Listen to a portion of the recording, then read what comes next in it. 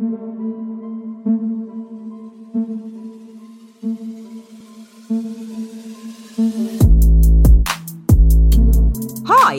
I'm Sabrina and he's Marcus. And we are two of the founders of the Black Trail Runners. You can find us on Instagram at the Black Trail Runners. We're a community and campaigning group seeking to increase inclusion, participation and representation of Black people in trail running. If something resonates with you, please let us know and share online. Also, leave your review on the podcast platform that you selected, as it helps our podcast grow. Your support helps to make this podcast possible. Thank you for downloading this episode. Now, let's head to the conversation. The Checkpoint is supported by the North Face, whose fundamental mission remains unchanged since 1966, to provide the best gear for their athletes and the modern-day explorer, support the preservation of the outdoors, and inspire a global movement of exploration.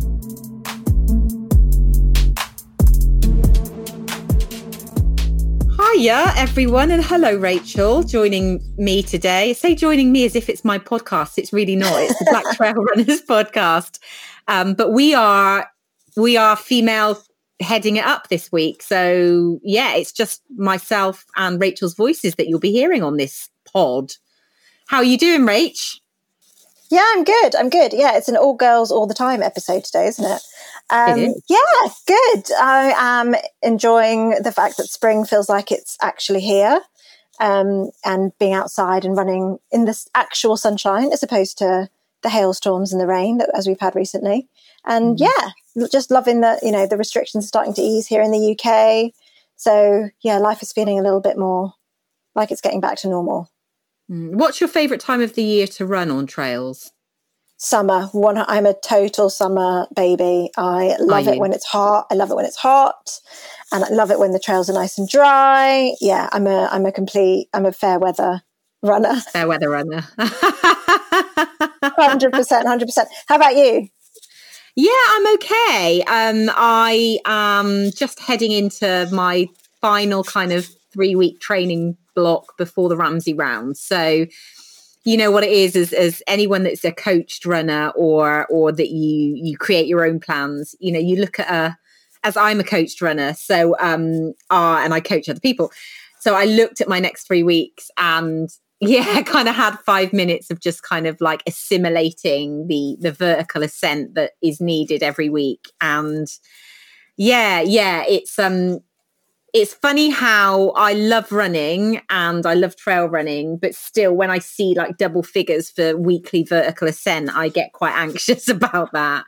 But thankfully the mountains are open again. It's not difficult to get 6,000 feet of ascent when you're running around your local mountain range. And I have to remember that, this time last year, we weren't able to do that, so I'm kind of constantly counting my blessings at the moment for what we are able to do as lockdown eases, and cannot wait for this weekend because you and I are leading on the second Black Trail Runners Trail Taster Weekend. Yes, come on. Yes, it's happening. It's been moved numerous times because of COVID restrictions, and we are finally going to be there this weekend in the Malverns with a group of Black Trail Runners running around the mountains, loving life. Running around, up and down, and just kind of, abiding by COVID restrictions as they are at the moment. So everything's outside.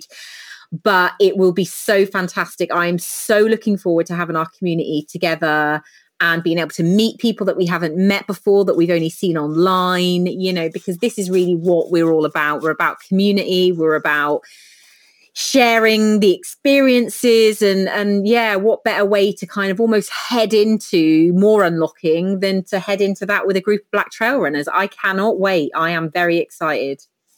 100%. It's going to be amazing. Yeah, we're very excited, bouncing up and down.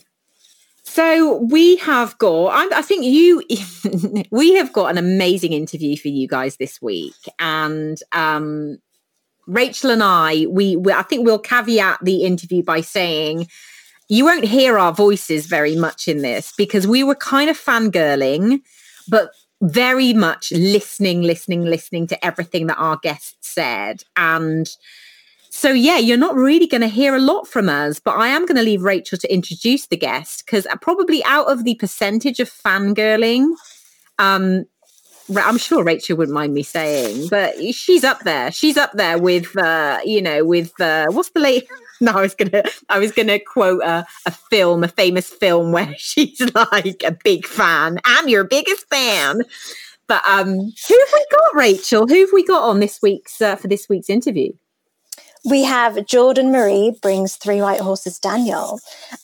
She is an American runner and amazing advocate. She is a Lakota native, and you might recognize her from Runner's World. I believe she was on the front cover of Runner's World when she ran the Boston Marathon with a red handprint over her mouth. And it was in aid of the missing and murdered Indigenous women. And that's a cause that's really close to her heart. And she talks a lot about that. And yeah, she's just an amazing advocate. Very, very, I kind of can't put it into words, the interview. I hope you'll stick around and listen, because we're all going to learn a lot from her. We are, we were both privileged and really, really grateful that she gave us her time. You know, her schedule is kind of brim to brim booked. So, you know, she's all about sharing platforms. She's all about, you know, activism for, kind of marginalized communities. She's all about, you know, amplification. So we share a lot of the same values there. So with that, here's our interview with Jordan Marie Daniel.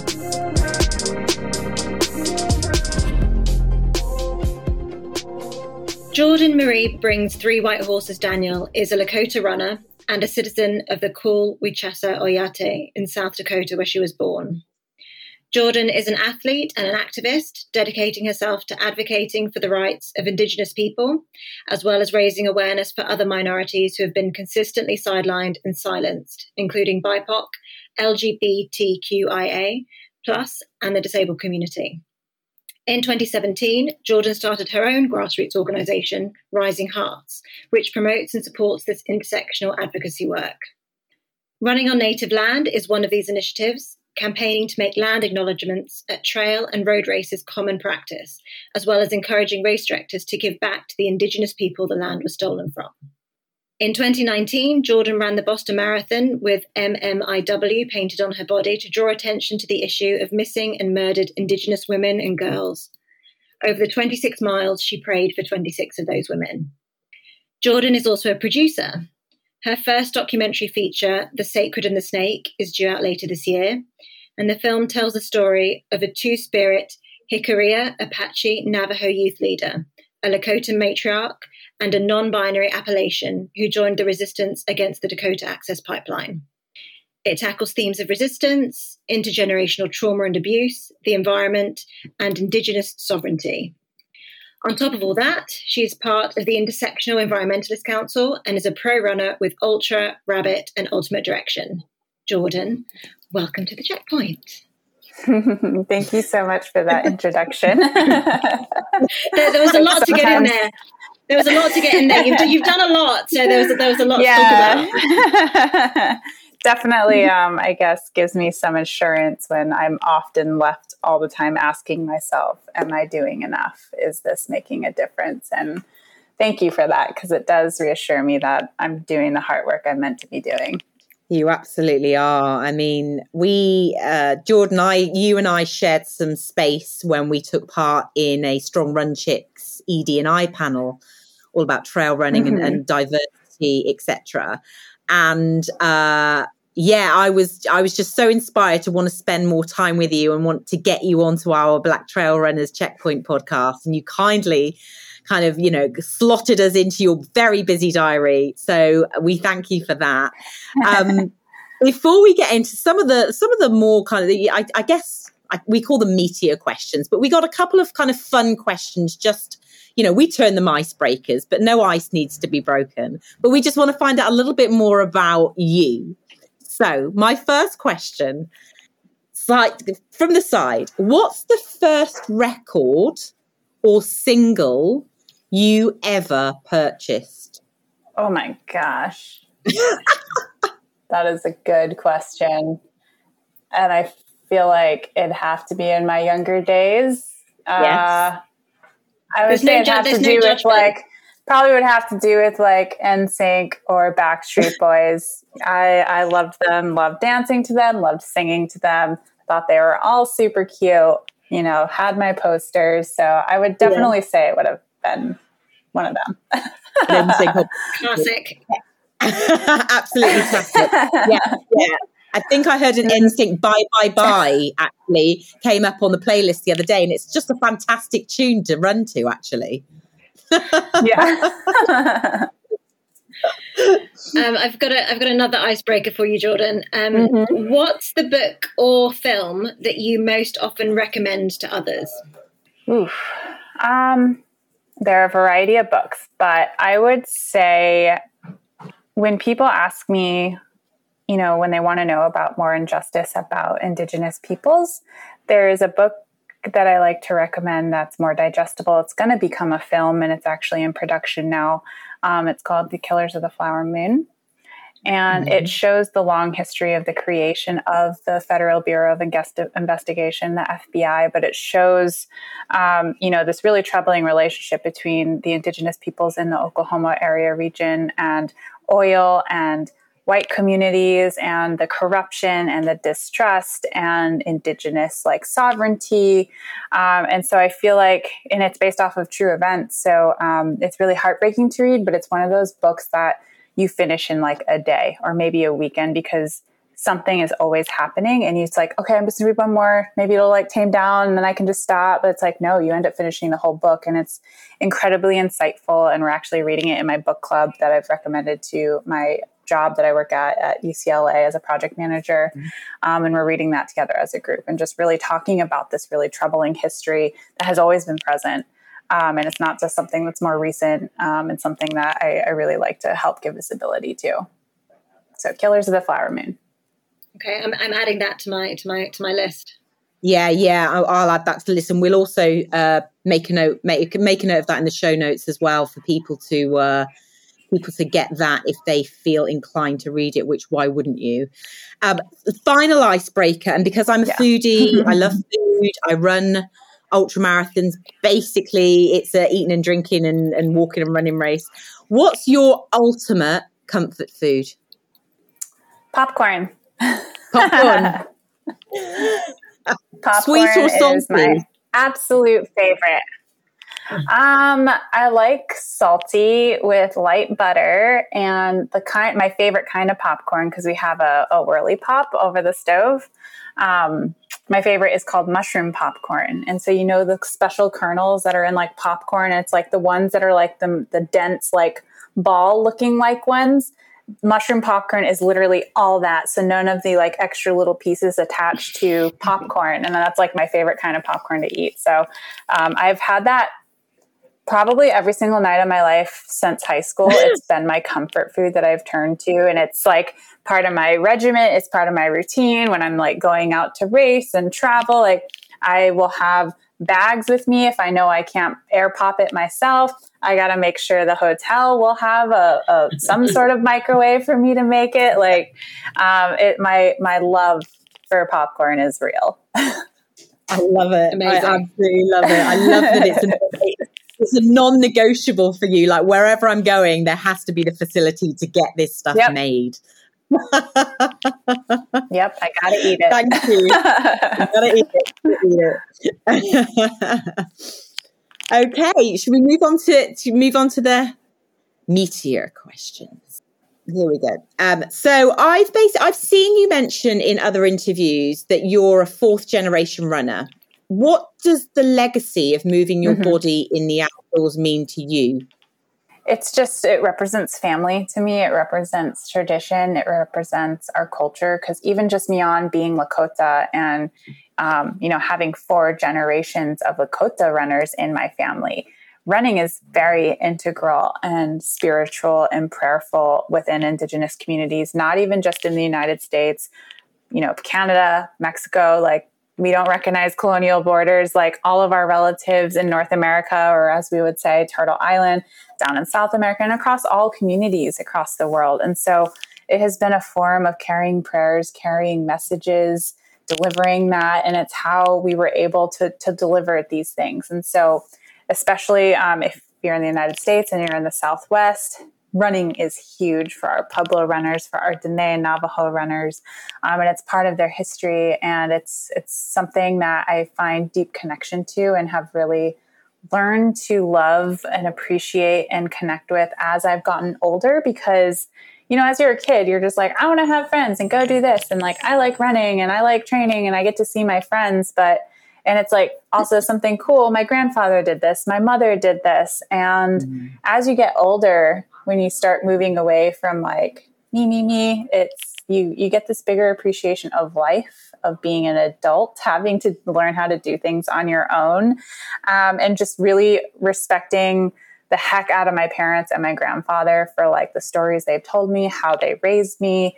And it just gave me this much deeper connection to running, and something that like I truly can't live without, and something that I hope to continue doing. Since I'm injured now, it's like really a big struggle for me because I'm not doing the high mileage that I'm always used to doing and feeling 100%.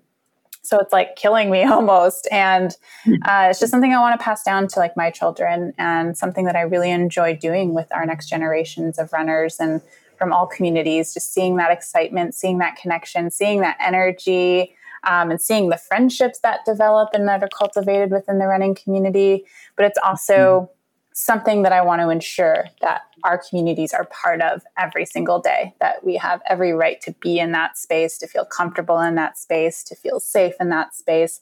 So I think that's why I also love running that much more, because it's going to take that hard work to have those conversations and to truly make it that way. But yeah, it's something that I'm so grateful that has been part of my family and has been really great pastimes and conversations with them. I mean, I so relate to kind of what you've said about that, and I was talking earlier in another interview I was doing about the power of that transformational kind of psychological effect that running has on you, which for us long distance runners, sometimes it feels like it takes longer to kind of get there, 4 to 6 miles or whatever it might be, but how when you're there, you kind of just have this sense of elation, of oneness, of spiritual connection that, when I was road running all the time and didn't go onto the trails, I didn't get that same feeling, and it's beautiful. Yeah. I feel like running teaches us so many incredible lessons in our lives, whether personally, community-wise, around the world, our connection to our surroundings and the environment, that personal connection, that community connection. There have just been so many lessons I've learned over the 23 years that I've been running. And you mentioned that at the moment you're injured and that's really difficult for you. How do you cope with that when running is kind of such an intrinsic part of who you are, and as you say, your community? How do you deal with this kind of? I know you're still training, but slightly lower mileage, not being able to move as you would want to. Yeah, so I've really turned to just practicing other forms of movement. And because we've been in this pandemic for over a year now, I just saw a lot of opportunities to have things be virtual. I love being in community, in person. So having that taken away, I feel like I've lost a sense of myself by not being able to have that connection with others. But creating programming like Indigenous Wellness Through Movement under my organization, Rising Hearts, we host virtual donation-based classes and really wanted to center Indigenous wellness teachers and advocates, as well as others from the BIPOC community, and having allies and friends, co-conspirators that are also within the wellness movement and space to be teaching with them as well. But really wanted to create a virtual platform for us to see ourselves in. All too many times I've been to a yoga studio that is completely white. I haven't fully felt comfortable. It was really awkward, especially when they would like bring out the sage and like smudge me. And like, that's something that we culturally like do. And it was just really, really emotionally triggering sometimes. And so I wanted to create this space for people to join in, to see and be in community, to see each other's faces, to meet new people, to learn from different teachers and voices, as well as holding myself accountable and being able to practice. So we had like 20 classes on average a month. And I'm making sure I'm trying to do almost all of them, just because that just supplements my running. I have a lot of focus to be on strength and mobility. And so we've had strength and mobility classes at least 2-3 times a month. So that's been really great. And it's also been a kind of like a release from running when I'm like all in my head. I'm like, why am I still injured? Like I'm doing everything I can, like getting frustrated and getting down on myself. But like I have these other forms of movement and practice to turn to be like, no, this is how it is. Like, you can't fix everything. This is what we can do to be in community. This is how we can move your body. This is how we can make you stronger. It's going to take time and you're going to have to learn patience. And I've never been really good with that. It's that program. And then it's also creating, in this last year, because of the pandemic, it's been organizing, we're now organizing our 8th virtual run. So since a lot of the races are not in person anymore, it's creating these opportunities to have people be in community together virtually and to do a run that we're all doing simultaneously in solidarity throughout the 5 or 7, 8 day span that you can get the run in. And it's just creating opportunities to do that, but to really, make running more fun. Sometimes when you have these big training goals and you kind of get stuck in that rhythm and the training, you kind of lose that sense of fun depending on who you are or just how driven you are. I know sometimes for me, I've gotten too focused in that being driven that I forgot to have fun in the process. And then it gets tiring and then you get emotionally drained or mentally drained. And so creating these virtual runs to participate in community and to use those runs as part of my workout or just help me get that mileage has just been really beneficial, I think, to my spirit and to my emotional well-being this last year, and just really excited to see what it looks like continuing to organize these runs, whether it's going to be virtual or in person as things start opening up more. Fantastic. I'm really interested to hear more about the wellness project that you just mentioned. I mean, I think it's something that we can all relate to, going into a yoga class or any a Pilates class. That kind of wellness space has been and continues to be a very white space. What was it that what was the spark for you that made you think, actually, this is the next project that I want to focus on? This is what's important for the community. Yeah, so this happened at the end of September when I feel like we all started really feeling the impacts of all of the shutdowns and seeing all of the loss in our communities. And I'm just like, man, this is where I'm like, I really need to be in community. I really need to see people, but we can't. So Indigenous Peoples Day was coming up the second Monday of October. And I was just like, it'd be really cool to organize a whole weekend event, 4 days, Friday through Monday, to celebrate Indigenous Peoples Day and have those teachers be Indigenous, whether it was HIIT flow, strength training, yoga, really center their voice and their practice and help elevate them and their work and their organization if they had one, and to bring community together and make it available for everybody. So I scrambled to do this and luckily found some friends who were doing it. We had Pilates, we had HIIT flow, we had 4 Directions flow, we had yoga, and they all were so incredible. And we had such high turnout over the weekend. And so I started getting messages from people saying, hey, are you going to do this again? And I'm just like, I don't know.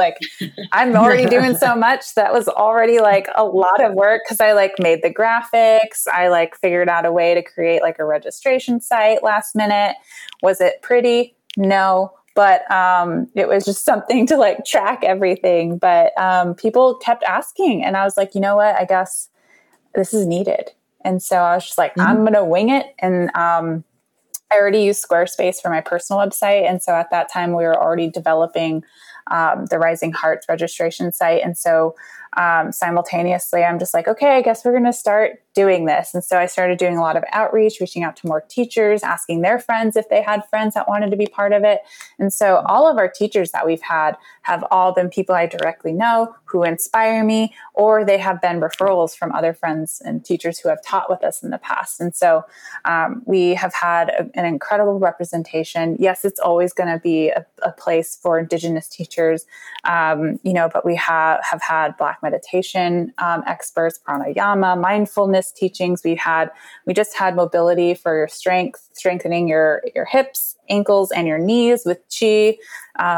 She is Asian American, and she also is like this incredible triathlete, and like in the bulk of her training. So it was really amazing to learn from her, and for me to learn from that, because that's exactly what I need to be learning. But we've had so many teachers from so many different backgrounds already, and just really looking to grow and expand. I know people are probably going to start going back to their own gyms when things are more safe and are opening up. So that might mean we go from like 20 to 25 classes to maybe 10 classes. But we built the website out to have a membership option. People can pay $50 a month, have all access to all classes, to recorded classes. They'll also get a goodie bag with our Indigenous Wellness Movement logo and our gear, our shirts. We partnered with an Indigenous designer, and we have 2 scholarships available. Those needing a yoga mat, all they have to do is submit this 2-question application to us. And I think we've sent out over 70 yoga mats so far. And we have over 150 in inventory right now that have been generously donated by Lululemon and other programs that want to support the cause. And we also have a scholarship available for those wanting to benefit from the membership option. So the whole point of this program is to be accessible as possible, but also we want to continue paying our teachers and compensating for their time. So everything's donation based. And it has just been really beautiful. We're starting to see the same faces, starting to remember each other's names. And it's such a great little community that we have, I think. And I think it was kind of just perfect timing, even though it was a little bit too rushed for me. I'm very type A. I like to plan things out and like build it out first before I execute. And like this whole time I'm like building a sidewalk as I'm walking on it. And I'm just like, I hate operating like this. Sometimes it just needs to happen though, right? Sometimes it doesn't matter if it's pretty. You just have to do it quick and dirty and get it done. And get exactly. It out there. I'm just like constantly every class is like, I'm so sorry. Like sometimes like I'm not tech savvy. So like my partner has been really helping me with developing the wellness website page. And I tried doing it on my own, and I just was making so many mistakes, and like people, like the links were linked to the wrong class. And so people were getting the wrong confirmation number with the wrong Zoom link. And I'm just like, oh my gosh, like this is so frustrating. And I'm like apologizing every class, and everyone's like, we understand, like you are totally fine. You don't need to apologize. And I'm just like, I know, but it just like makes it hard for you guys. But yeah, it's been a learning experience. But isn't that the thing? It's kind of like, to being a type A personality myself and having little patience myself. I'm like, yeah, tick, tick, tick. But ultimately, like you've built it and they've come. It's like the field of dreams thing. And we see so much as type A personalities of, oh my God, I wish that worked better. I wish that looked better. But actually the community are just like, we're just so great to see ourselves represented across this space, And, you said about lockdown starting to ease and potentially the virtual kind of community numbers of the classes going down. But I think that what I've seen is it certainly in terms of the BIPOC spaces I've been in and classes that I've seen online that I've taken part in, whereas I've seen myself represented, I'm more... there's this confirmation more inside me that I want to continue to do that and to support those teachers, because I still don't see it in real life where I live. So I think lockdown's taught us so much, hasn't it, about how to work, how to live, how actually at the touch of a button we can be surrounded by people that look like us, people that have the skills, expertise and talent. And I think I think that the change is afoot in terms of how we consume exercise, how we consume these online classes. So I'm hoping those numbers stay up for you and get even bigger. I mean, it's already forced us to question. Oh, sorry. It was just really quickly. It's already forced us to question. It's like finding community spaces that we have already identified of like maybe hosting pop-up Indigenous wellness classes like locally. So that way people who are taking it like more in the Southern California area have an opportunity to like actually meet each other. But like, it's having us ask the question of like, what does the future of this look like and how are we going to keep it going? But I plan on keeping it going. It just may be smaller class loads every single month, but it might just meaning like being able to work with the 10 same teachers every single month and like kind of locking that in, or kind of leaving spots open to like cycle through different new teachers so that we have different practices happening and creating something a little bit more stable, like yoga's every Wednesday with this one specific teacher or something like that. But right now it's kind of just like everywhere, whatever works for anyone else's schedule, trying to accommodate them as best we can. But yeah, I truly think that we will still have a community because I have received those comments, because I also like getting the feedback from those that are attending of like, what's working, what's not, like, what do you want to see? Is this registration site functional for you? That kind of stuff. And people want to come back and have this, especially those that it's hard after you've worked a long day. It's hard to go to the gym sometimes. It's easier. It eliminates driving time. It's easier to do the workout in your home. So that's like why we want to exist, is like, one, to make everything more accommodating for you, to have everything be virtually easier. And so I'm looking forward to this program continuing. And so it's just really brought out a really beautiful community through it all. In the intro, we talked about the grassroots initiative that you founded, Rising Hearts. Now, for listeners, maybe those based in the UK who maybe aren't familiar with it, can you talk a little bit about what made you start Rising Hearts? And I mean, we spoke about kind of a couple of the projects, or one of the key projects that you're working on, but what led you to starting the organization, the initiative? Yeah, so Rising Hearts began in 2016 when I was living in Washington, D.C. And that was kind of the big life moment change of, I need to do better for my relatives. I need to hold myself more accountable in how I can be supporting frontline movements, because that was when Standing Rock was happening. That was the fight against the Dakota Access Pipeline. And so a friend of mine who knows me as the runner, because that's primarily been my identity my whole life, because I never wanted to be an organizer. I never wanted to be organizing marches or rallies. I wanted to be behind the scenes. I wanted to work on the Hill. I wanted to lobby. I wanted to help influence policy and legislation, all of that. But a friend of mine had reached out to me saying, hey, Standing Rock Youth are running over 2,000 miles to Washington, D.C. You should organize something for them. And I'm just like, I can try. I'll ask my other organizer friends, like, what's the best way to go about this? And so I immediately went into like overdrive and I was like, okay, I got to get permits. I got to see if the youth are okay with doing another 3 more miles on top of their 2,000 to do a Run for Water rally and to help raise awareness about this. And so calling the police departments, asking if we can get a police escort, nothing was working out. And I was just like, oh my gosh, we're just going to be unsafe running on the roads. We're probably going to get, hackled and all of this stuff. And so literally it came to that morning. We show up at the Supreme Court.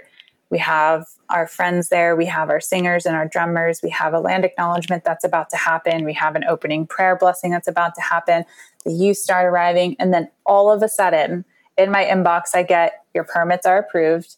And cops started showing up on motorcycles and in their cars. And they're just saying, hey, we're here. Just let us know your route and we'll make sure that you guys are safe. And I'm just like, oh my gosh, Tinkoshula, thank you for hearing us, Creator. Like, it is like such a mad, crazy 2 weeks of just like, we're fundraising so we can have food and water and like lunches and stuff for the youth, and like organizing meetings for the youth to attend that can only be just them, no adults, no chaperones, no nothing. But it all worked out. And we ran from the Supreme Court to the Army Corps of Engineers headquarters. And that whole day was just for our youth. And so they are who inspired me to hold myself more accountable and be like, I can't just retweet or reshare about these things. I can't just make a donation. Like, I can't just blog about this. Like, for us to have the true systemic change that we need, I need to be part of this. I need to help elevate them. I need to be an additional voice to elevate these issues, and I need to do more. And that means I got to step out of my own comfort zone. That means I got to put my voice behind a microphone or a bullhorn. And I'm incredibly shy. I am very much an introvert. I am a homebody. So all of these things, I was like, this makes me so uncomfortable, but it's worth it. It's for next generations. And so that's what made me become a community organizer. And that's where Rising Hats really came, is because in DC, in the midst of all of these actions that were happening for Standing Rock and No Dapple, I saw a lack of presence of Indigenous peoples on those platforms speaking to this issue. And I didn't see the Piscataway Indigenous natives to those lands not giving a land acknowledgement or an opening prayer blessing. And sometimes I saw a Native voice, but they were usually outside of the DC area. They had traveled from Standing Rock or some, which is great. We need to hear what's happening on the front lines into these issues, but to not involve the local community of organizers and Indigenous peoples, I thought was just really not good. So I started inserting myself into their conversations, started introducing myself to the organizers after the events would be over, and just like, hey, asking them the questions. Where was the land acknowledgement? Where was the opening prayer blessing? Where were the Indigenous voices? We have like 4 Indigenous folks behind me that represent different coalitions and committees here in DC. Why aren't we here? And so then that ended up leading to really like intersectional collaboration from like Sierra Club, 350, so many other organizers showing up for racial justice. Like we started working together, and then we started co-founding coalitions together to push Washington, D.C., to push the government for to be accountable and for some of the actions that we were calling for. And then we ended up becoming community. We became friends, and we were able to learn from each other, from different lived experiences, and just really felt like this is the work that I meant to be doing, is not just advocating for my own people, which will always be a priority, but I truly think, based off a teaching that my parents taught me, Mitakuye Yasin, we are all related, or all my relations. I feel like growing up with that my whole life, seeing everything is interconnected. We are never above or below anyone else. We are equal to everything.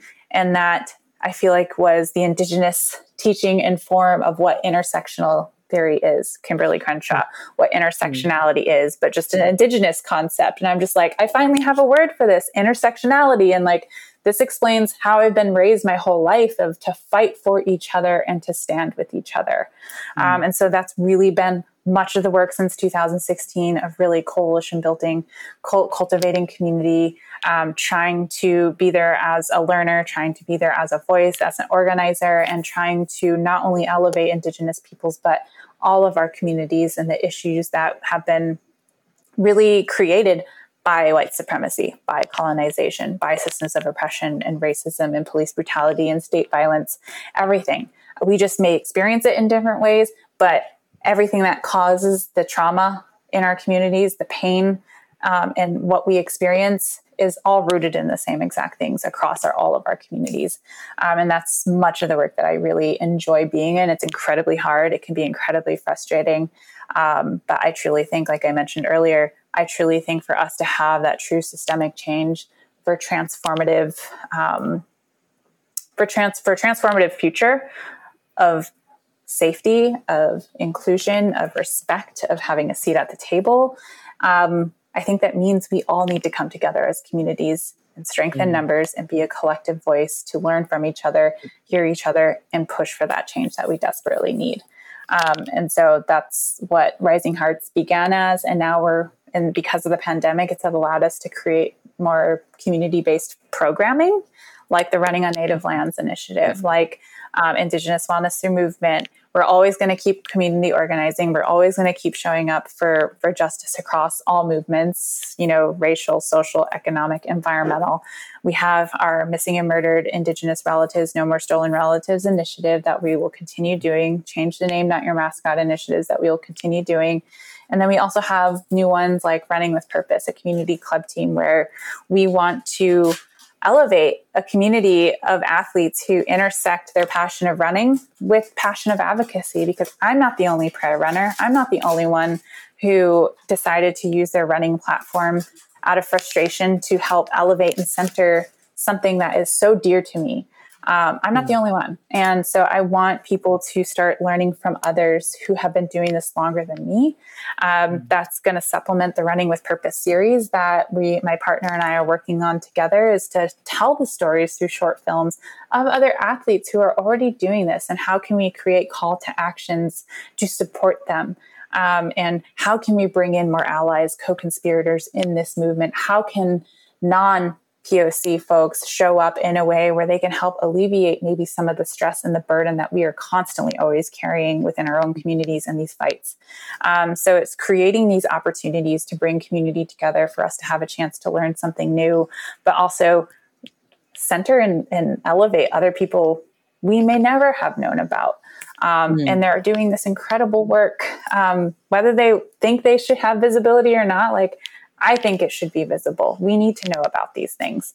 And so that's just part of the other portion of Rising Hearts, is creating community-based programming that we can all be part of. And I think that's truly what has fulfilled my heart the most this year, is because of COVID, it has allowed me to slow down a bit, figure out where are the needs, what are some of my passions that I wanted to go in towards, and how can I bring in community along the way.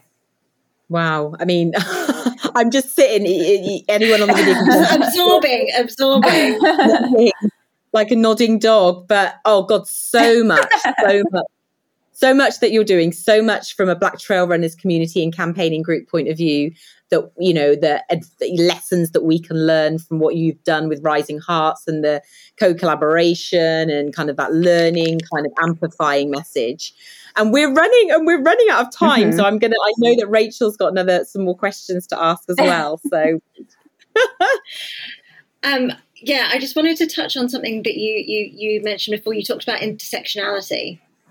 And there's something that you've said before. It's always weird, isn't it, when someone quotes your words back at you? But I think you said before, you can't have racial justice without climate justice. So, and that really intrigued me. I'm really interested as to how the two are connected. Can you talk a little bit more about that? Yeah, so the continuation of that quote is, you can't have racial justice without climate justice. You can't have climate justice without social justice or economic justice. It's all interconnected. It's all braided together. And, you know, the definition, you know, as we from the intersectional environmentalists being on the council, is you're protecting the people and the planet. When you advocate for one, you advocate for the other. And especially for, you can't have climate justice without racial justice. That is absolutely incredibly important to me, because all too often we have seen these dirty infrastructure projects from fossil fuels, the fossil fuel industry and big money, often going into communities of color or near communities of color, marginalized communities. And the oil leaks, the gas leaks, whatever it is, has continuously perpetuated this harm and violence by creating unsafe drinking water or violating Indigenous rights, especially when you have communities who are predominantly white have the option to say, no, we don't want that project in our backyard. We don't want that project in our city. Go move it elsewhere. So where do the companies find that land? It's oftentimes near reservations. It's oftentimes near Indigenous communities. It's in a different part of the city the city has been long known for gentrifying and pushing communities of color to a certain section. So they deem our lives, not worth living, not worth protecting, not worth getting safe drinking water. They treat our lives like we're expendable. And so we absolutely need to understand that when you fight for climate justice, we need to look at it at a community-based level. We need to look how these dirty infrastructure projects and, the climate crisis are affecting marginalized and communities of color. You see this down in South America. You see this with Indigenous peoples down there trying to fight and stop these fracking projects, these pipe projects. And it comes down to the fact that these companies are willing to do whatever it takes to make sure that we can be using fossil fuels, that we can be relying on coal, that we can be relying on oil, that they will assassinate these Indigenous leaders no matter if they're from North or South America. We've seen it in other parts of the world where they will assassinate them because they're the ones standing up to these big oil companies, to big oil and the corruption that these projects bring. And so I truly believe that you can't fight for just one portion of something that has perpetuated injustice and this harm. When you're fighting for climate, you're fighting for the people, you're fighting for our health, you're fighting for racial justice, you're fighting for economic justice, you're fighting for climate justice, you're fighting for social justice. It's all interconnected. And I think that's probably the biggest struggle, as I've seen in community, is understanding how it's all connected. And you kind of remain siloed within each movement of what climate justice is or social justice, that's how I started out. But until I started learning more about how to be intersectional and understanding that really everything is connected, that the systems of repression, that there are these perpetual cycles of violence that happening and racism that happens to create these really corrupt infrastructures that do not benefit communities of color, that do not benefit marginalized communities. And so I think that's just something I ask the rest of the community, is to be open and expand your understanding of what justice is. And it can't be just within one section of what justice may look like. It has to be across all sections. And it's just been a truly eye-opening experience. It's something that I'm continuously learning of how to be a better voice and a better community organizer about it. But I truly see our communities now really starting to hit on all of these points and starting to talk about it in a much holistic picture. Yeah, I mean, it's so important, the intersectionality when it comes to activism across the board. It's, that as you talk about that interconnectedness, you can't have one without the other. It's a virtuous circle of constantly feeding into each other, and one is only as good as the next, et cetera, et cetera. So yeah, it's Jordan, I could just sit here and kind of listen to you all day, but I know that you've got a physio appointment. We, as you know, we set up Black Trail Runners last July, really following the rise in the Black Lives Matter movement, the murder of Ahmaud Arbery, Breonna Taylor, George Floyd, and what we saw as trail runners as the massive lack of diversity in a sport, and that we are so passionate about. We are a campaigning and community group. With all the work that you've done, some of which, and I'm sure we could talk for hours, but some of which we've discussed in the last 40 minutes, what advice would you give to us as still somewhat a new community and campaigning group, still seeking to challenge, to have uncomfortable conversations, to amplify? Based upon your experience, what pieces of advice would you give to us in terms of how to continue to fly the flag, how to continue to speak for those who may not have the voice yet to speak for themselves? Mm-hmm. Yeah, I truly stem everything off of cultivating community, being able to provide those opportunities to have these discussions. And as you are brand new, my biggest thing that I learned with Rising Hearts is creating opportunity to have community with you, to learn from you, to learn from the lived experiences, the voices that you want to center in, that you want to elevate, but also never say but. That's one of my biggest teachings. I'm also a facilitator. I do facilitations with boards and all that on other organizations.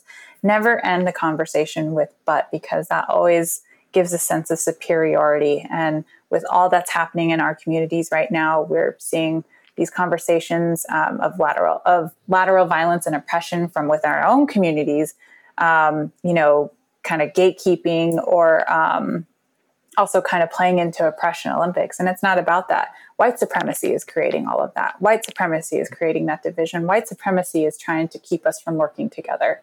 And so I would say, create these opportunities to have these discussions. Always continue it with "and" to allow the conversation to continue and to allow for other voices who may not come from the Black community, but who come from a community that has been harmed by these systems, and let those conversations expand and let everyone who is part of that really see a new perspective of how this infrastructure, this corrupt system of colonialism has really, damaged and caused so much harm, and allow conversations to come out of that of what are the solutions? How do we come together? How can we elevate each other? How can we bring each other along? Because it's not a competition.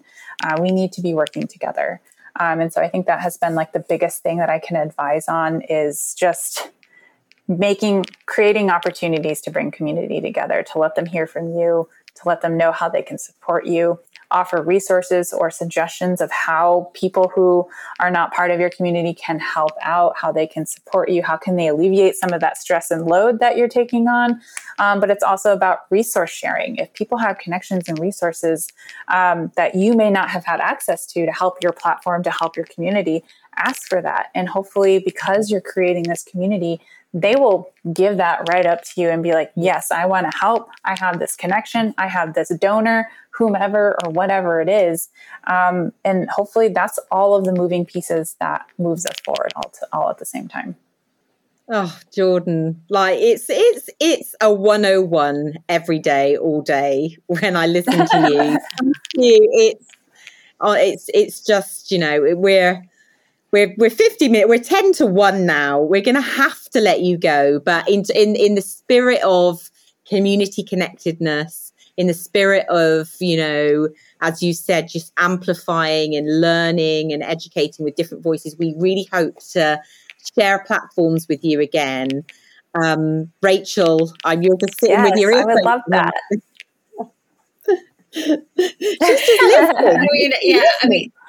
I am. I'm just absorbing. And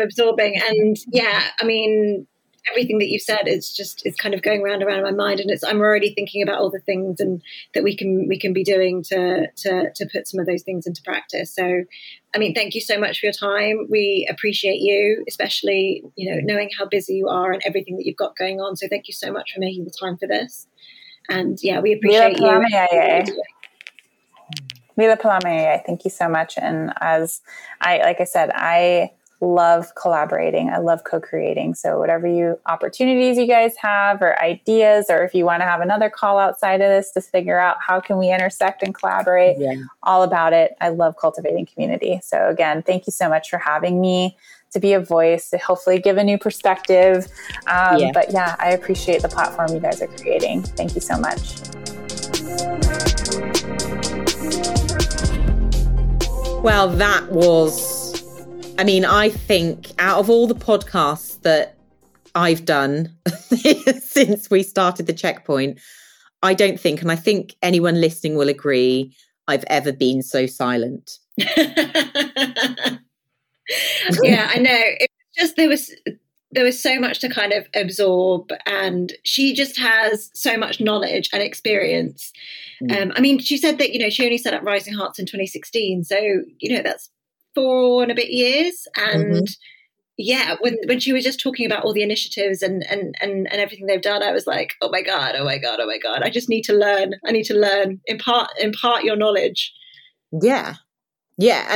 That's why I said it was like a 101. It's like a campaigning, how to set up a campaigning group that actually does what it says on the tin in terms of getting results, building community, initiatives, policy work, etc. It is like she's a walking, talking 101 on how to do that. And yet what strikes me is that she admits that she's introverted. She's an introvert, and walking that tightrope of being quite a vocal activist in terms of Indigenous peoples, et cetera, and then the other part of her personality being that she's an introvert and she actually never wanted or saw herself doing this is really interesting to me. Yeah, I think it must make it kind of doubly hard, because she is very much kind of the figurehead, obviously, for the organisation. And I think on social media, etc., and for a lot of the conversations that go on around Indigenous runners and Indigenous land rights, I think she tends to be the face of it. So that it must be quite confronting for her to kind of have to walk that line of both wanting to amplify all those voices, but also not being maybe quite comfortable to be the face of it all the time.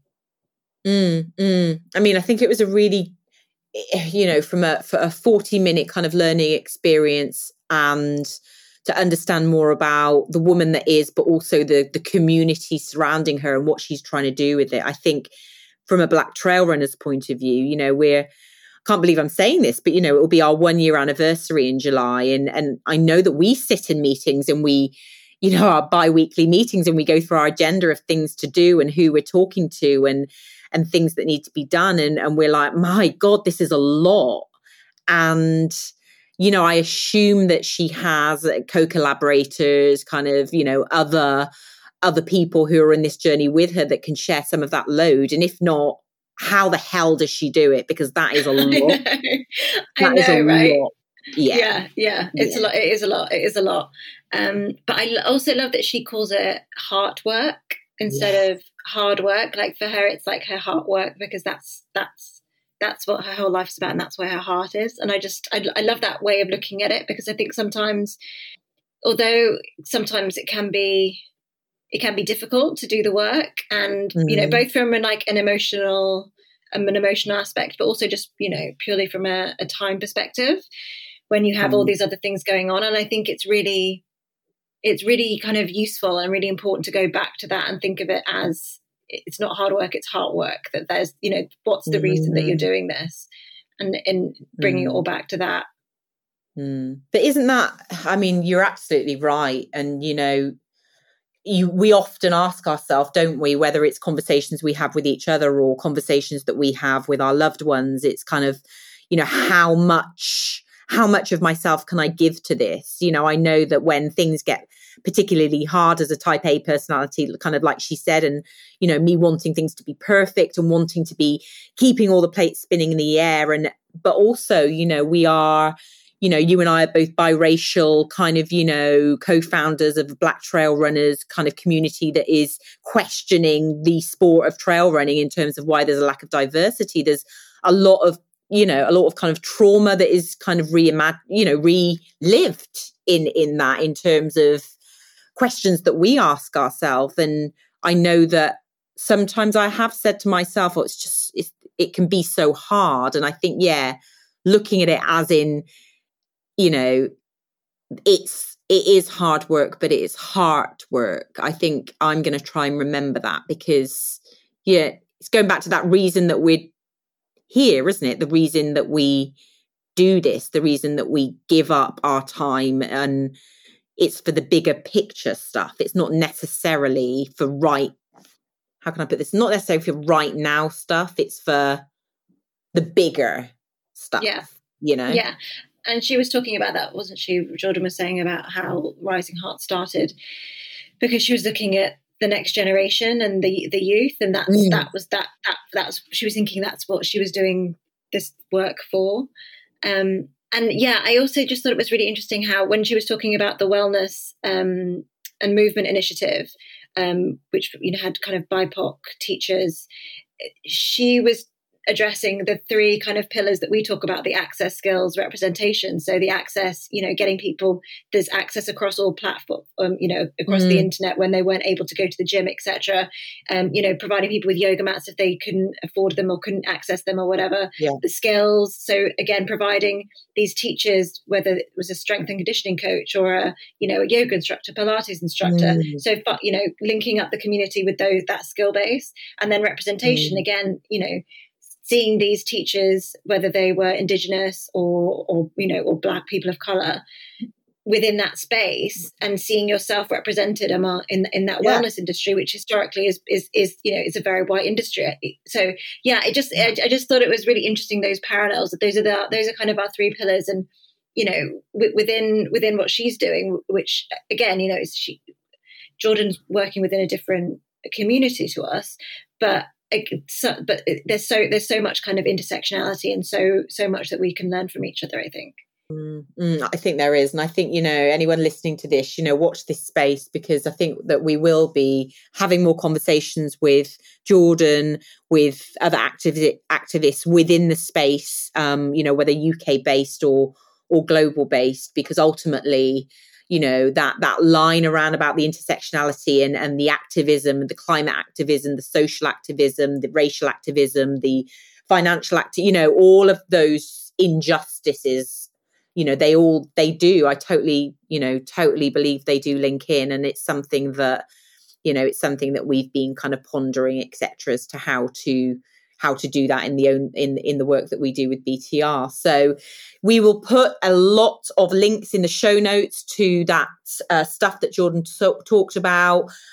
Please, you know, any feedback or questions that you have on this episode, you know, leave it, DM us, or, you know, shout us out on any of our social channels. And yeah, lots of food for thought there from Jordan. Yeah, please go and follow Jordan on social media. She is at Native in LA on Instagram, and Rising Hearts is also on Instagram. So yeah, go ahead and give her a follow and show us some support. I always feel here when we talk about the A to Z of trail running that we do need a jingle, but I know that our co-founder Marcus Brown, when we initially started the Black Trail Runners Checkpoint podcast, wasn't overly keen on me recording a jingle for the A to Z of trail running. But I feel, you know, I don't know how the listeners feel. I feel the time is coming that we really do need to have a jingle for the A to Z. Maybe you could just sing, Sabrina. Maybe you should just sing. I'm quite happy to do that. Look out on a future episode of Black Trail Runners. This will be my little project for this week. But this week we are on M for the A to Z of trail running. So we thought, as it is almost a month exactly until a team of 6 Black trail runners take on the challenge of the Charlie Ramsey round in Scotland, we thought we'd first start talking about mountains. Personally, I came to mountains a couple of years ago after starting to be coached by Damien Hall, who is a very, very well-known ultra mountain runner elite. And I absolutely fell in love with them. And the process of falling in love with them is, I mean, it's deep. It's very deep. At the moment, I'm spending a lot of time in the Brecon Beacons, running up and down the lumps and bumps around there. And what I love about mountain running as a form of trail running is that it really asks questions of you as a runner and all that I think you believe or had originally been taught about running. So, you know, in the mountains, it is not only okay to walk, you absolutely have to. So when we've talked about that in training in the past, about our thoughts and feelings about walking during a run and how hard some of us find that, and how even talking about walking during a run can somehow seem like, you know, the easy way out. You know, for me, mountain running has really helped me to be okay with walking, or fast hiking, as a lot of people call it. And not only that, mountain running for me has really encouraged, pushed, made me work on those things in my trail running that scared me. So, for example, downhill running fast. Now, even when I'm on a trail, I would put the brakes on when I'm going downhill, because as a mum of 4, grandmother of 2, I'd be scared about going over on my ankle because I've had issues there. I'd be scared about falling, cracking my head off a stone, never being found, being eaten by wolves in the woods. But the act of mountain running has really caused me to address that fear, where it comes from, is there evidence behind it, and be able to practice, because there are plenty of uphills, downhills, technical, not so technical. So I love mountain running for those things. But ultimately I love it for the views. I mean, being atop a summit early in the morning when there are barely anyone around, and being on par with birds that are going by. And, you know, I wish I knew more birds of prey that I could actually kind of, you know, name them all. But There's something very, very spiritual about standing atop a summit and having a 360 view around you and just going, wow, like this is immense. What's your experience of mountains, Rach? I don't have all that much experience, if I'm honest, with mountain running. I think it's a really different skill set. Trail running is one thing, but mountain running is like a whole different beast. It almost feels like a different sport, really. As you were saying, yeah, lots of hiking, different kit, you know, whether you're using poles or not. I guess my mountain experience comes in Tahoe, Lake Tahoe in the US. I did a 100K around there at altitude, and that was my first experience at altitude. And yeah, that's different. As you said, amazing views though. I mean, one of the most beautiful places I've ever run. And Trans-Gran Canaria last year, a lot of climbing, but again, a lot of really steep descending, as you know from races in Europe. They don't really do switchbacks like they do in the US, where you kind of get like that nice gradual downhill. You can't see. I'm because this is oral. I always do this. I do lots of hand movements and then realize that nobody can see me because this is a podcast. But yes, rather than the kind of the slower downhills that you'll often see in the US, in Europe they just kind of go straight down, and it's it's almost like a vertical drop. And yeah, I really noticed that when I did when I was on Gran Canaria. I was so nervous on those downhills, and I was like a little Bambi on ice trying to run down these really steep descents, and then all these people were running like mountain goats past me, and I was just thinking, how do you do that? But yeah, it's a completely different skill set. It's that thing of, you know, fast feet and putting one foot down and then having the other foot ready to go. So you're always turning over. So at no point are you kind of like putting all your weight on one foot, because that's when problems can happen. So yeah, it's a whole different skill set, but I'm so impressed by the vert that you were doing, and yeah, I'm so excited to see you guys do this Ramsey round. Yeah, I mean, it's the training for all of us. You know, we're into these final weeks before we, you know, kind of have to start to taper. And I think all of us are on our separate journeys around that, around how much, you know, where can we get the vertical ascent? How can we get it? How specific can we be? Because none of us are getting to Scotland to actually train on the course, and everything that goes into that, you know, from fueling to kit to navigation to you know, to the strategy of the team when we're out there. There's so much to think about, but we're so excited about it. And you know, we're starting to get more kind of more interest from, you know, kind of larger news channels. So there's kind of talks with the BBC, etc., about coming to film it, because, you know, it's one thing us doing it, but the whole point of us doing it is to represent, you know, it's a big representation piece there. So we want to get this challenge out to as many people around the world as possible. So, yeah, it's weird to think that this time in a month it will be here, and we will be hopefully have a good weather window so that we can start, because that's the other thing about the mountains, is that you're very, very weather dependent on doing something like this. But it's very exciting, and we'll continue to document it and share it with the community. So moving on to mental health awareness.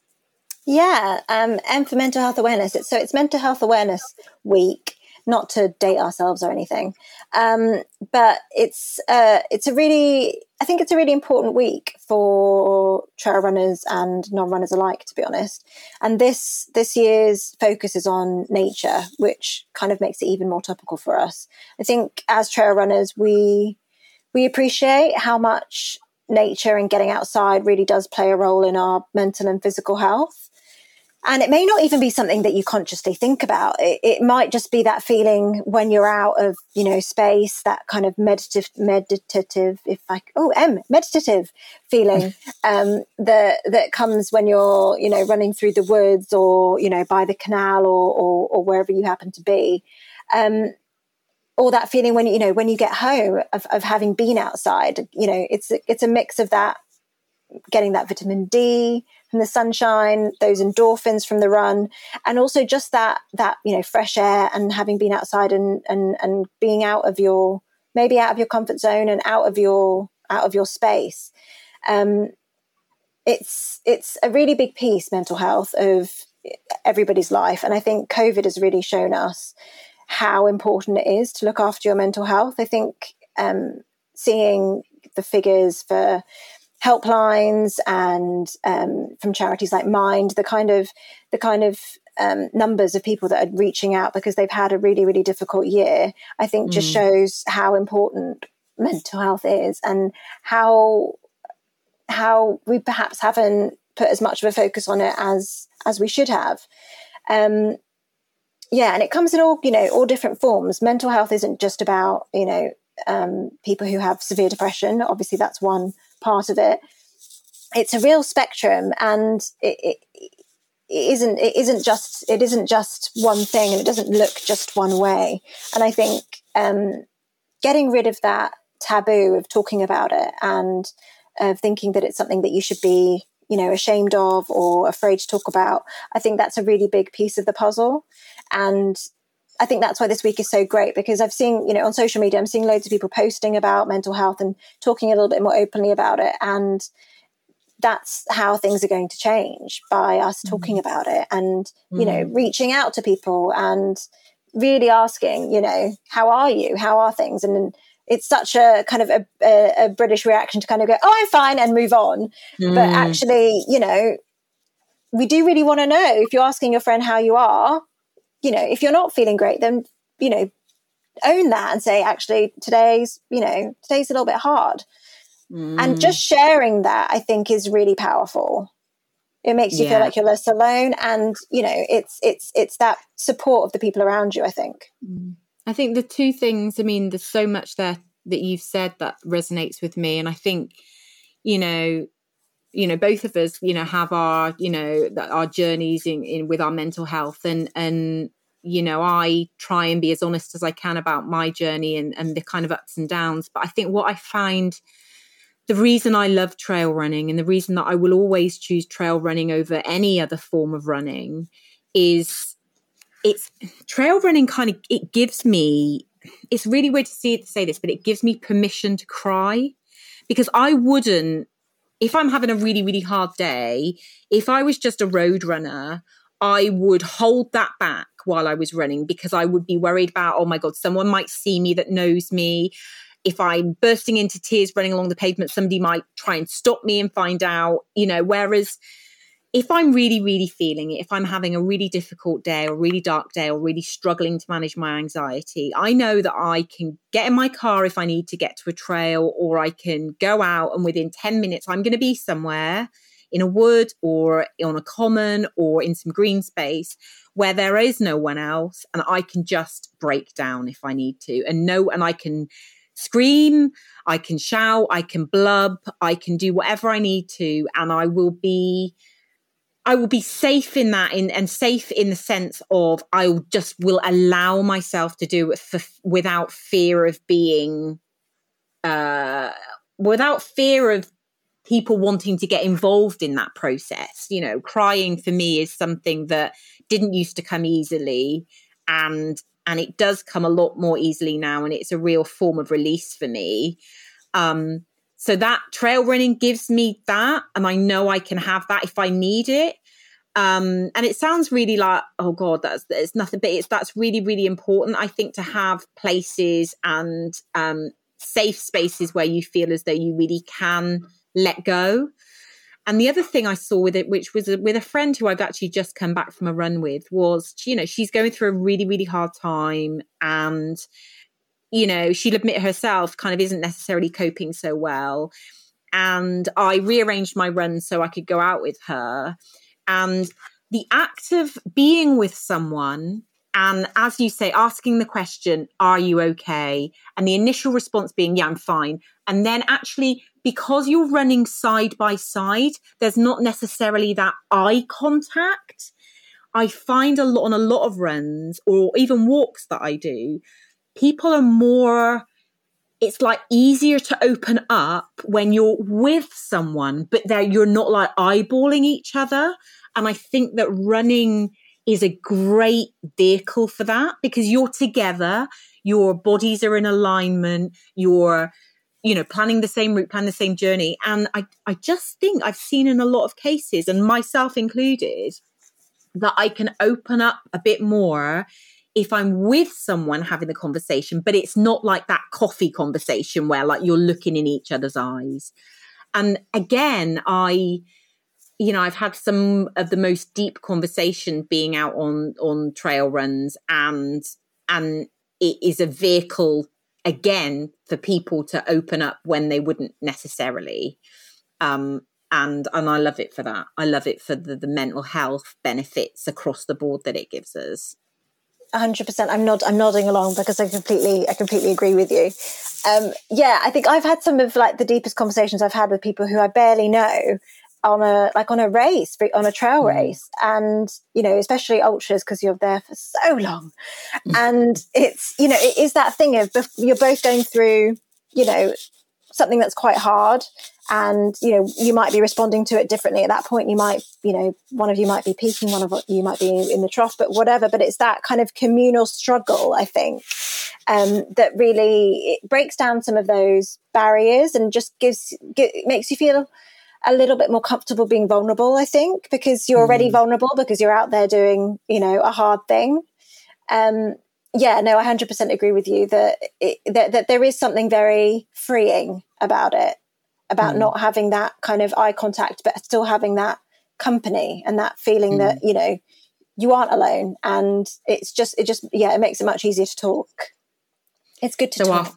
It's good to talk. It's good to talk, people. It's good to share, and never be afraid, never be afraid to reach out, to ask for help or to ask someone else. I always like the rule of 3, are you okay? No, but are you okay? No, but, are you really okay? Sometimes I'll do that and it's on the 3rd that it'll be like, actually, I'm struggling with this quite a bit. There's no shame. It's okay not to be okay. There you go. Yes, it is. Mindset. And I want you to start on mindset because you are in training. You've got a massive thing before my massive thing in June. So I want to talk to you about the mindset of training for 100-mile race. Well, I'm going to confess here, guys, that actually I think my mindset is the thing that I probably struggle most with when it comes to my running. Not that I'm saying that I'm an amazing runner or anything, but I think in terms of my strengths and weaknesses, mindset is definitely a weakness of mine. And it's something that I've kind of come to grips with over the past couple of years. I would say that in terms of training now, what I try to do is I very much try and focus on not putting any pressure on myself. Previously, I think I would always, if I was training for a big race, it would all be about, oh my God, I've got to do this pace, I've got to do this time, or I would always be second guessing myself and questioning, are you fit enough to do this? How, what's this going to look like? How is this going to go? And actually, I found that just taking some of that pressure off and just thinking about it, even though it's a, in inverted commas, race, just thinking about it as a run that you're doing because you enjoy it, because you've paid to do it. No one's paying you to do it. I mean, I'm speaking for everybody here generally, but the most of us aren't professional runners. Most of us are doing this because we love to do it and we want to maybe see a new part of the country or we want to challenge ourselves. And it's not about where you come on the podium. It's not about, sponsorship deals or whatever. It's just about getting out there and enjoying it and doing your best and doing hard things and proving to yourself that you can do hard things. So I found that rather than kind of going although I do love him, David Goggins route of, stay hard and just grind. Rather than go that route and kind of, berating myself, I've actually found that it's much better to just be kind to myself. And much as that may sound really kind of trite, it's what works for me. And my coach actually is amazing in that respect. I'm coached by David Roche, and he's just like rainbows and unicorns all the time. And his big phrase is, you are enough. And you are enough, whether you are smashing your training, whether you are really struggling with your training, you are enough just to get to the start line. You are enough if you finish. You are enough if you come last, if you come first. It doesn't matter, because you are enough as you are. Nothing, no achievement, whatever it may be, is going to change who you are as a person. Once I've run those 100 miles, hopefully in mid-June, I will still be the same Rachel that is speaking now. Nothing will have changed for me. And so I have to be happy with the person I am now and the person I am during the process of training in order to be happy at the end of that 100-mile finish. Oh. It's a real shift in mindset, and I don't always succeed with it, but it's something that I'm really working on, because it just makes life easier. Like, we don't need to make life so hard on ourselves. Like, life is hard enough. We don't have to be like grinding ourselves into the ground. Just a bit more acceptance and a bit more fun as well. A bit more fun, bringing a bit more fun into your running, and reminding yourself that you're doing this because you enjoy it and because you love it, not because anyone is forcing you to do it. I think that's a really big mindset shift for me, at least. Oh, that's massive. It's so massive. And actually it was really apt that mindset is part of what we're discussing today. Because actually last night on our Black Trail Runners Facebook page, there was a post from a member who had been trying to complete a session, a trail running session. And on Sunday, she'd done it well. She was happy with it. And then yesterday she couldn't do it. And she was, she posted about it on the group, and she felt she'd hit a wall, and she kind of couldn't understand it. And she was looking for advice. And running is a journey. Running's, it's not linear. Just because you have a great run one day does not mean that will be replicated the day after, or whenever it might be that you run. And I think that it's really, really important to remember that just because you have a bad run, it doesn't make you a bad runner. Or a bad person. Because if you believe me, I've been there, I'm writing a lot about it at the moment, that when you go into that beast mode, and I love David Goggins, and I do the Goggins 48 and 48 every year, and I love what he's about, but I'm a 43-year-old mum of 4, as I said before. I don't want to beast myself in order to prove my worth. I don't need to do that. Every day that I go out and even run half a mile is like a day that it's a good day, because so many people can't. And that's what we found in this last year. So many people have lost their lives, fit people as well. So every day I'm grateful that I can run. So therefore, that mind shift change, it doesn't happen overnight. And a lot of the advice last night from people in our community was that it was that, put that run to the side. It's happened. The next one is, it might be the same, but it might be better. It might be totally different than what you've done, because that is running, and so much filters into that. Fuel, how much sleep you've had, whether you're harboring some kind of illness, your hormone levels, your menstrual cycle if you're a woman, how awful the kids have been that day. So much goes into a run. So therefore, if you don't work on your mindset and remember those things that you said, Rachel, that, this run doesn't define you, or this race doesn't define you. If you don't get your top 10, if you're that kind of runner, or mid-pack if you're that kind of runner, tomorrow is another day. And training, trail running, and the experience of trail running, it builds over years and years and years. And every day is a learning day. And I just think that, going out and setting yourself up often for failure, because, a lot of us are perfectionists. A lot of us want, this, and we want to be there, and we want to be seen in the same sphere as that person.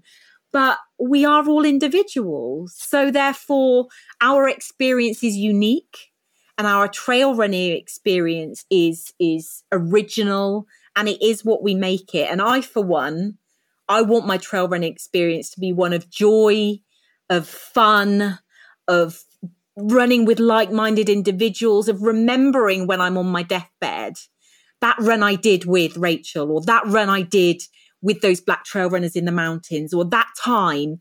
It's never, ever for me going to be about that time I was podium at UTMB. It's not going to happen unless everybody else in the field drops out. Do you know what I mean? So it's the memories that I want to take. And it's the memories that when I need that positive mindset, those are the things that get me through more so, much more so than, beat yourself with a whip kind of saying how, you've got to do this, you've got to drag yourself there. Yeah, there might be an element of that, but I want to drag myself over the line smiling. Thanks very much. Yeah, you've got to get that good photo finish at the end. Otherwise, what's the point? It's not about the photo finish at the end. Even if your legs are kind of 5 miles behind you, get the smile. So we hope we've given you some pearls of wisdom from our experience. As ever we say, we're not psychological experts. We're just two trail running women who, have got some experience and kind of want to share that with you. But of course, as we always say, if you have any tips, any feedback about anything that you've heard on the podcast, whether it's from Jordan's interview or whether it's from the A to Z, please leave us a comment on Instagram, join our community on Facebook, send us an email, leave a review on, where's that place you leave reviews for podcasts? iTunes. Please leave us a review because that always helps. It helps new people to find us as well. But we just wish you all the mental health positivity in the world. And, if you can do one thing this week, do what we love, which is get out there on the trails.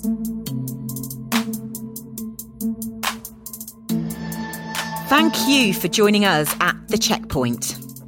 If you've enjoyed this conversation, please subscribe and share online. Also, please remember to leave your review on the podcast platform that you selected, as it really helps our podcast to grow. Your support helps make this podcast possible. Remember, if you have any questions, get in touch with us via our Instagram page at Black Trail Runners, or if you want to join our community, please search Facebook for Black Trail Runners and connect with us.